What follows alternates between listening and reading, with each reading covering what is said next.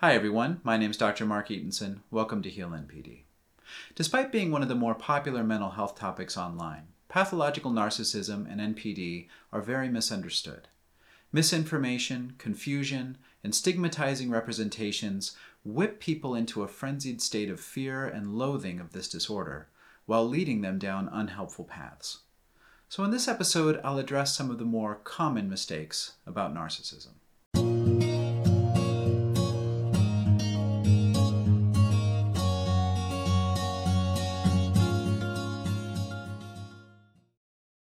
Misconception number 1. NPD is not a mental illness. The American Psychiatric Association is the largest professional organization of psychiatrists in the world. They also publish the DSM, which is the standard diagnostic system for mental disorders used in the United States. The APA basically defines mental illness, categorizing it into a system of disorders that clinicians use to diagnose their patients. Now, according to the APA, all diagnosable mental disorders are forms of mental illness, and that includes personality disorders like NPD. They go on to say that mental illness consists of two main features: changes in thoughts, feelings, or behaviors, and problems and/or distress in work, family, or social settings. The APA also publishes peer-reviewed journals. One of them featured this article titled "Narcissistic Personality Disorder: Progress in Recognition and Treatment." Here's a quote. "Major depressive disorder is the most common comorbid disorder in patients with pathological narcissism or NPD. The need for self-enhancement and chronic disillusionment with self make these individuals particularly susceptible to substance use. Suicidal preoccupation in these patients is characterized by self-esteem dysregulation and life events that decrease self-esteem. The diagnostic focus on patients' external characteristics and interpersonal behavior tends to dismiss the importance of their internal distress and painful experiences of self-esteem fluctuations, self-criticism, and emotional dysregulation." End quote. Now, this is a clear description of mental illness, involving changes in thinking, feeling, and behavior, and involving clear problems and distress that include risk of suicide and comorbid disorders like major depressive disorder. Whatever else you've heard, personality disorders like NPD and less severe forms of narcissistic pathology like pathological narcissism are absolutely 100% mental illnesses. Misconception number 2. NPD is untreatable. This is an old misconception that simply won't die. In part, it's a holdover from the early mid-20th century, when the field of psychology had not advanced enough to treat many forms of psychopathology, including pathological narcissism. However, the field has advanced considerably since the 1930s, 40s, and 50s. We have a much better understanding of narcissistic pathology and of the unique forms of transference that occur with narcissistic patients in therapy. There's been a revolution in the understanding of pathologies like BPD and NPD. Several therapy approaches have been developed specifically to treat these issues. Here's another quote from the article I referenced earlier. "Expected outcome in treatment of NPD is dependent on a number of factors, including treatment modality and focus, the patient's motivation and ability to establish and sustain an alliance with the treatment provider, types of identified and processed problems, and external life circumstances that either support or intervene with treatment." Basically, the authors are saying that treatment effectiveness depends on the individual, and the same could be said for literally any other mental disorder. The article goes on to list the following treatment approaches for NPD: psychoanalysis and psychoanalytic psychotherapy, psychodynamic psychotherapy, transference-focused psychotherapy, schema-focused psychotherapy, metacognitive interpersonal psychotherapy, group therapy, dialectical behavioral therapy, and mentalization-based therapy. They further list the following 5 areas of change that are central to treatment of NPD: interpersonal and vocational functioning, sense of agency, emotional regulation, reflective ability, and the ability to mourn.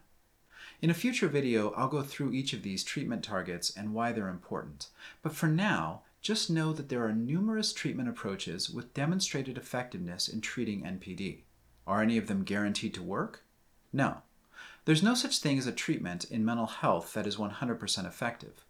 Treatment depends on the individual and also on the goodness of fit between the clinician, the approach, and the patient. Whatever you've heard about NPD not being treatable, it's not correct. NPD is treatable. There is hope for meaningful change if the person is motivated and willing to do the work. Misconception number 3. Even if NPD is treatable, the gains are superficial. Healing from this disorder is not possible. This one reflects the widespread misconception that people with NPD are somehow fundamentally broken. I hear about it all the time in my practice, and I read about it in emails from people around the world. Many of them are terrified, some to the point where they're contemplating suicide.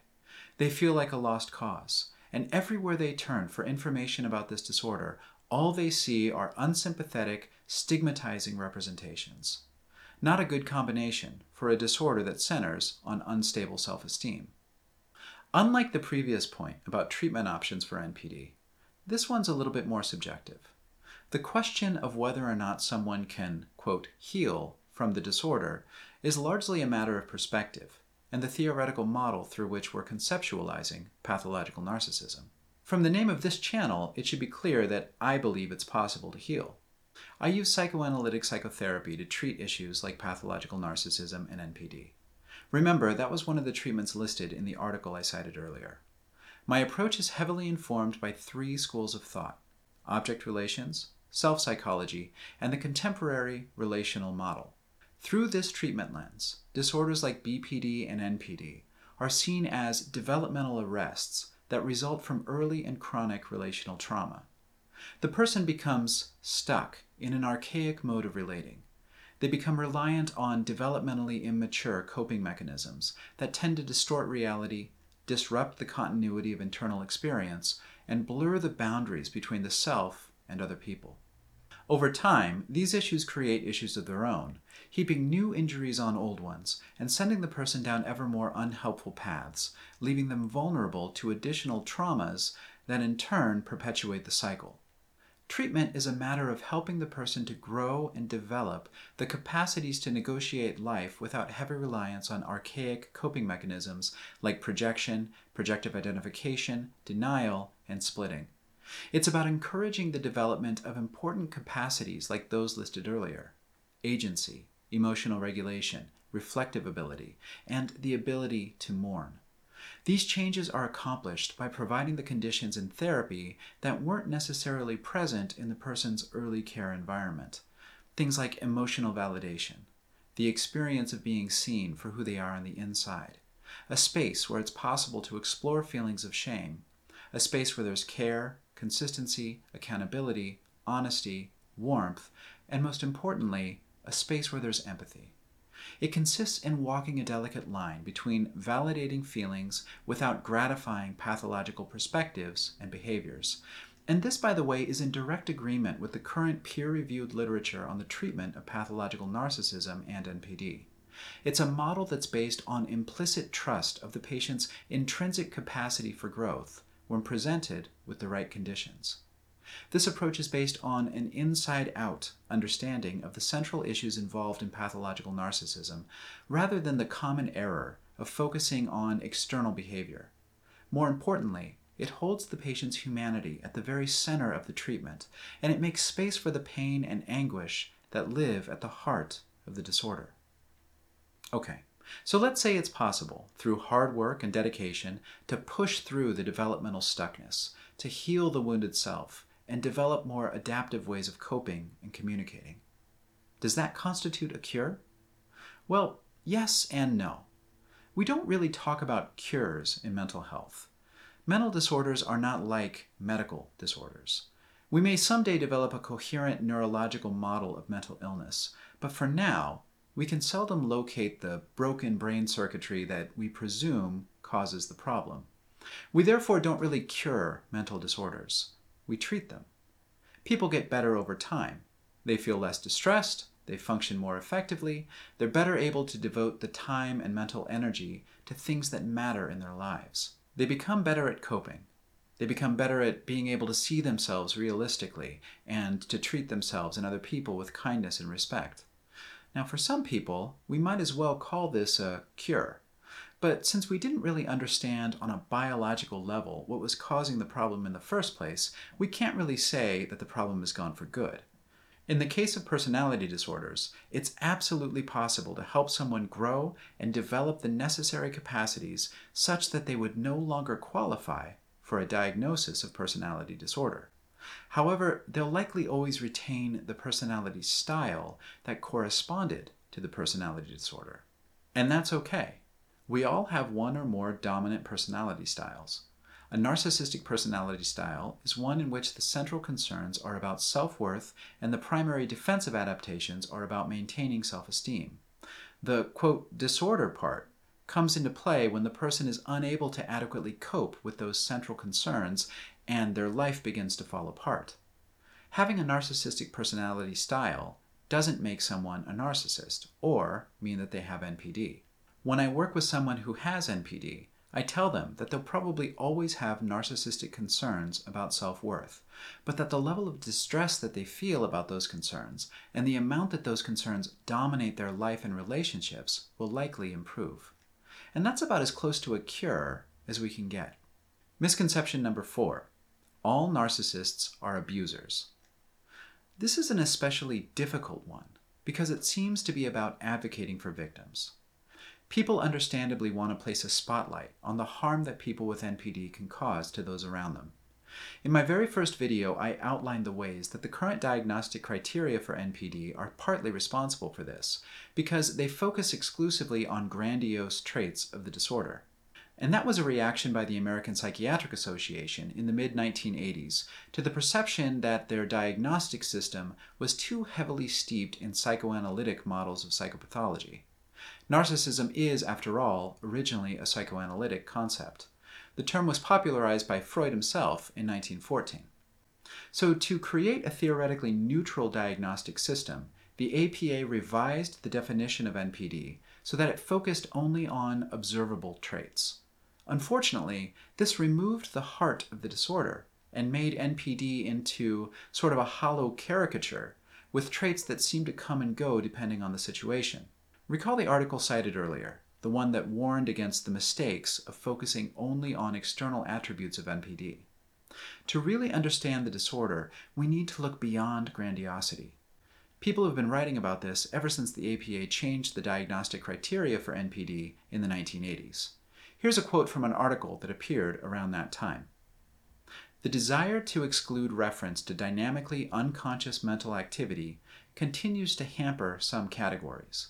For example, narcissistic personality disorder easily describes the overtly aggressive expression of narcissistic conflict, but deals poorly with the equally disturbed, quiet, passive narcissistic patients whose grandiosity is concealed behind a facade of compliance or shyness.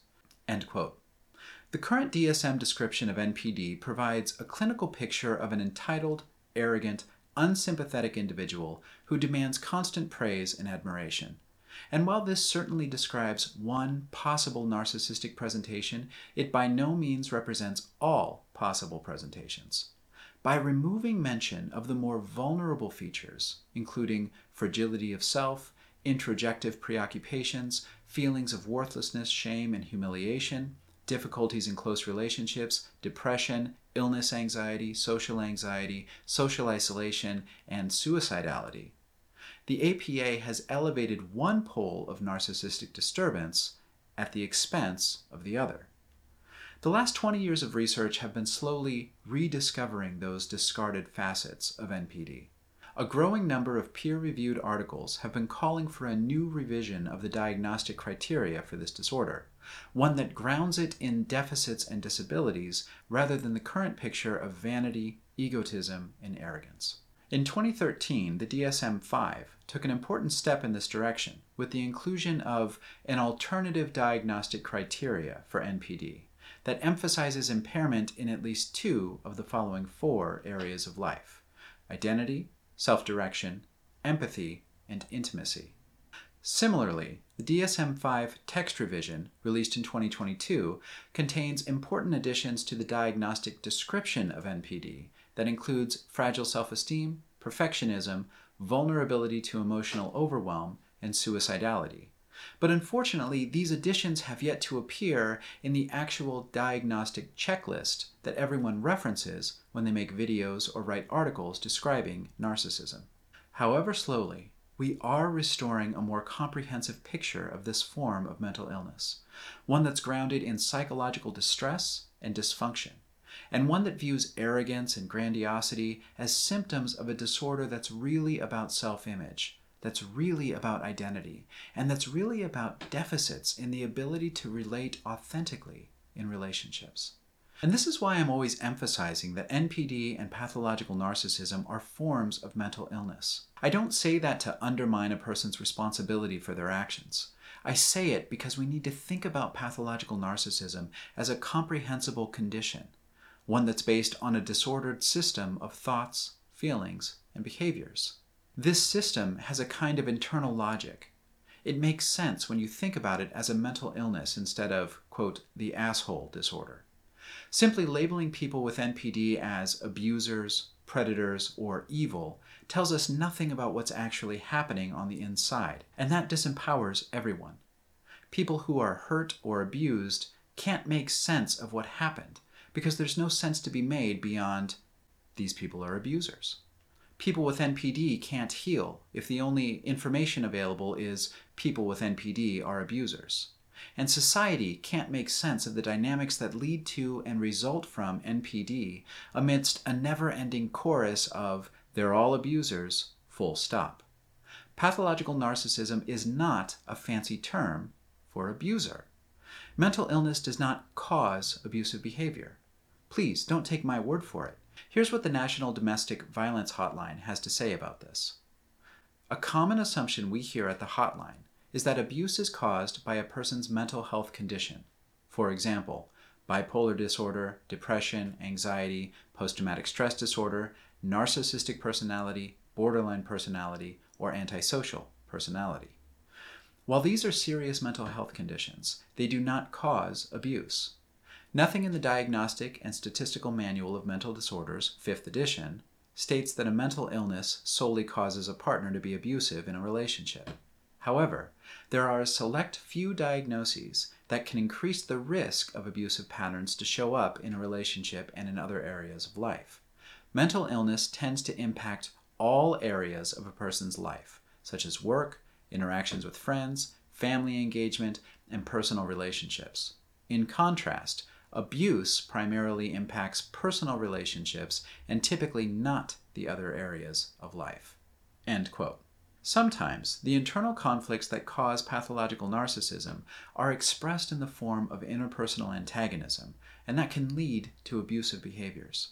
As stated in the quote I just read, some diagnoses can increase the risk of abusive behaviors, but the behaviors themselves are not caused by NPD. There are, in fact, many forms of mental illness that can increase the likelihood of abusive patterns of behavior. Mental disorders change the way a person thinks, feels, or behaves, causing problems or distress in work, family, or social settings. While it's generally true that people with mental illnesses are more likely to be the victims of abuse, it's also true that people with mental illness experience changes in perception, judgment, impulse control, and behavior. These changes sometimes lead to mistreatment or abuse of other people. NPD is by no means alone in this regard. We need to be able to say things about NPD and pathological narcissism beyond those people are abusers. We need to be able to actually treat this disorder, and people who suffer from it need access to information that consists of more than pictures of devils or evil-eyed people surrounded by mist and smoke. So if you're trying to shut down discourse about the actual mental illness behind NPD, you aren't doing anyone any favors. You're actually perpetuating mental health stigma. You're making it harder for people to get treatment. And you're most likely making it harder for everyone to heal, perhaps yourself included. Misconception number 5. NPD can't be a mental illness because narcissists change their behavior depending on the situation. Okay, this is a big one. It rests on a fundamental misunderstanding of one of the main issues in personality disorders like BPD and NPD, which is something called splitting. When someone with NPD, quote, love bombs, what they're really doing is idealizing. And idealizing new romantic partners is part of the diagnostic criteria for NPD. The second diagnostic criterion listed in the DSM is preoccupation with fantasies of unlimited power, success, brilliance, beauty, or ideal love. Idealization is one side of a psychological split that occurs in pathological narcissism and NPD. The other side is devaluation. Idealizing inevitably turns into devaluing. As a clinician, when I experience a patient idealizing me, I know that I need to buckle up because eventually it will turn to devaluation. And this is not some voluntary or intentional process on the part of the patient. It's based on unconscious personality dynamics that rewrite both the present moment and all of history. When a person with NPD or BPD idealizes you, they literally can't see any of your flaws. Furthermore, they have no recollection in that state of mind of you ever having had any flaws. And this is a prime example of the sort of distorted perception that's inherent in personality disorders like NPD. When the equation flips and they begin to devalue you, they literally can't see anything good about you. Furthermore, history is rewritten in that state of mind so that they can't remember ever having seen anything good about you. And this is a well-documented phenomenon. According to the American Psychological Association's Dictionary of Psychology, splitting is, quote, a defense mechanism used to protect someone from conflict, in which objects provoking anxiety and ambivalence are dichotomized into extreme representations with either positive or negative qualities, resulting in polarized viewpoints that fluctuate in extremes of seeing the self and others as either all good or all bad. End quote. People who don't understand splitting will mistake the sudden and extreme reversal from idealization to devaluing as a form of deception. They will think that the person was just buttering them up in order to use them. After they got what they wanted, they dropped or discarded them. But that's not what's actually happening when we talk about splitting. The narcissist is genuinely swept up in their idealizations. They truly believe that they've finally found the perfect love object, the perfect job, or the perfect friend. But the coin eventually flips. Eventually, the idealizations turn to devaluations, and the narcissist begins to see only disappointment, only inadequacy, only contempt.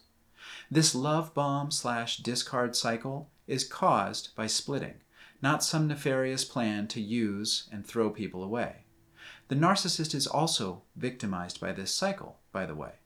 They continually think they've finally found the one, only to have everything turned to garbage because of their own psychological dynamics. All of us, you, me, people with NPD, we're all more likely to blur the boundaries between ourselves and the people with whom we're close, including family members, romantic partners, and our children. That's just a fact of human relationships. But when a person has a personality disorder, those blurred boundaries become more extreme. There's a higher likelihood that the narcissistic individual will project idealized or devalued parts of their own self onto those people with whom they live, because those relationships tend to be more emotionally charged and also more familiar. They're therefore more likely to treat family members or romantic partners with contempt, to devalue or criticize them, or to express their emotional disconstraint at them in the form of emotional or even physical abuse. But what about when they suddenly switch from angry and derisive behavior behind closed doors to smiling and friendly behavior at the neighborhood barbecue? How are they able to switch so suddenly, so seemingly completely? Doesn't that mean that their behavior is a choice? Doesn't that mean that they're evil? No. NPD is not a highly visible disorder. The dysfunctions tend to be somewhat concealed behind a facade of high-performing charm and affability. And this is a consequence of the disorder itself. Narcissism involves the creation of a false self that hides internal distress and conflict.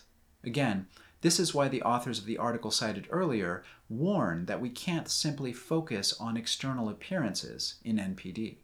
It's not the whole story. The external appearance conceals the actual disordered parts of the personality. Chances are, you can sit nicely at a fancy restaurant, even if you aren't feeling particularly calm. I'm sure you can code switch when talking to a uniformed police officer, even if you've done nothing wrong. You're probably more respectful, more deferential. Even if you were screaming at your kids in the back seat 2 minutes before pulling over, you probably do your best to appear calm and in control when the police officer walks up to your window. These are basic social adaptations that we all use to function in society. We speak respectfully at job interviews. We dress up to go to church. We smile and say, "I'm fine, how are you?" to acquaintances at work.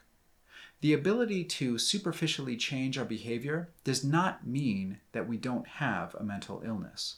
It just means that we can function well enough to hold a job and not get carted off to jail. These social cues are strong, and we learn them when we're very young. Just because a person with NPD sits nicely at church or smiles and tells a joke to a stranger at the store doesn't mean they aren't mentally ill. There are many forms of mental illness that don't necessarily involve profound loss of control over one's behavior. NPD is one of them. The combination of an emotionally charged situation in the context of a close and familiar relationship increases the likelihood that the person with NPD will start blurring boundaries and projecting. And that's why their behavior seems to fluctuate based on the situation. It's actually a facet of the disorder itself, not an argument against them having a mental illness. Okay, so that's all for today. I hope this has been helpful in clearing up some of these misconceptions. If this information felt controversial to you, or if it flew in the face of everything you've read or heard about narcissism, then consider the possibility that you've been consuming misinformation. Everything I've said here can be backed up by numerous bona fide references, authoritative sources on mental illness, like the American Psychiatric Association, the American Psychological Association, and peer-reviewed clinical and research literature. There's a lot of really bad messaging out there about NPD. No one is saying it isn't a problematic form of mental illness, but it's a mental illness nonetheless, and it's also one that can be treated. So if you or a loved one have this disorder, don't give up hope. Until next time, take good care.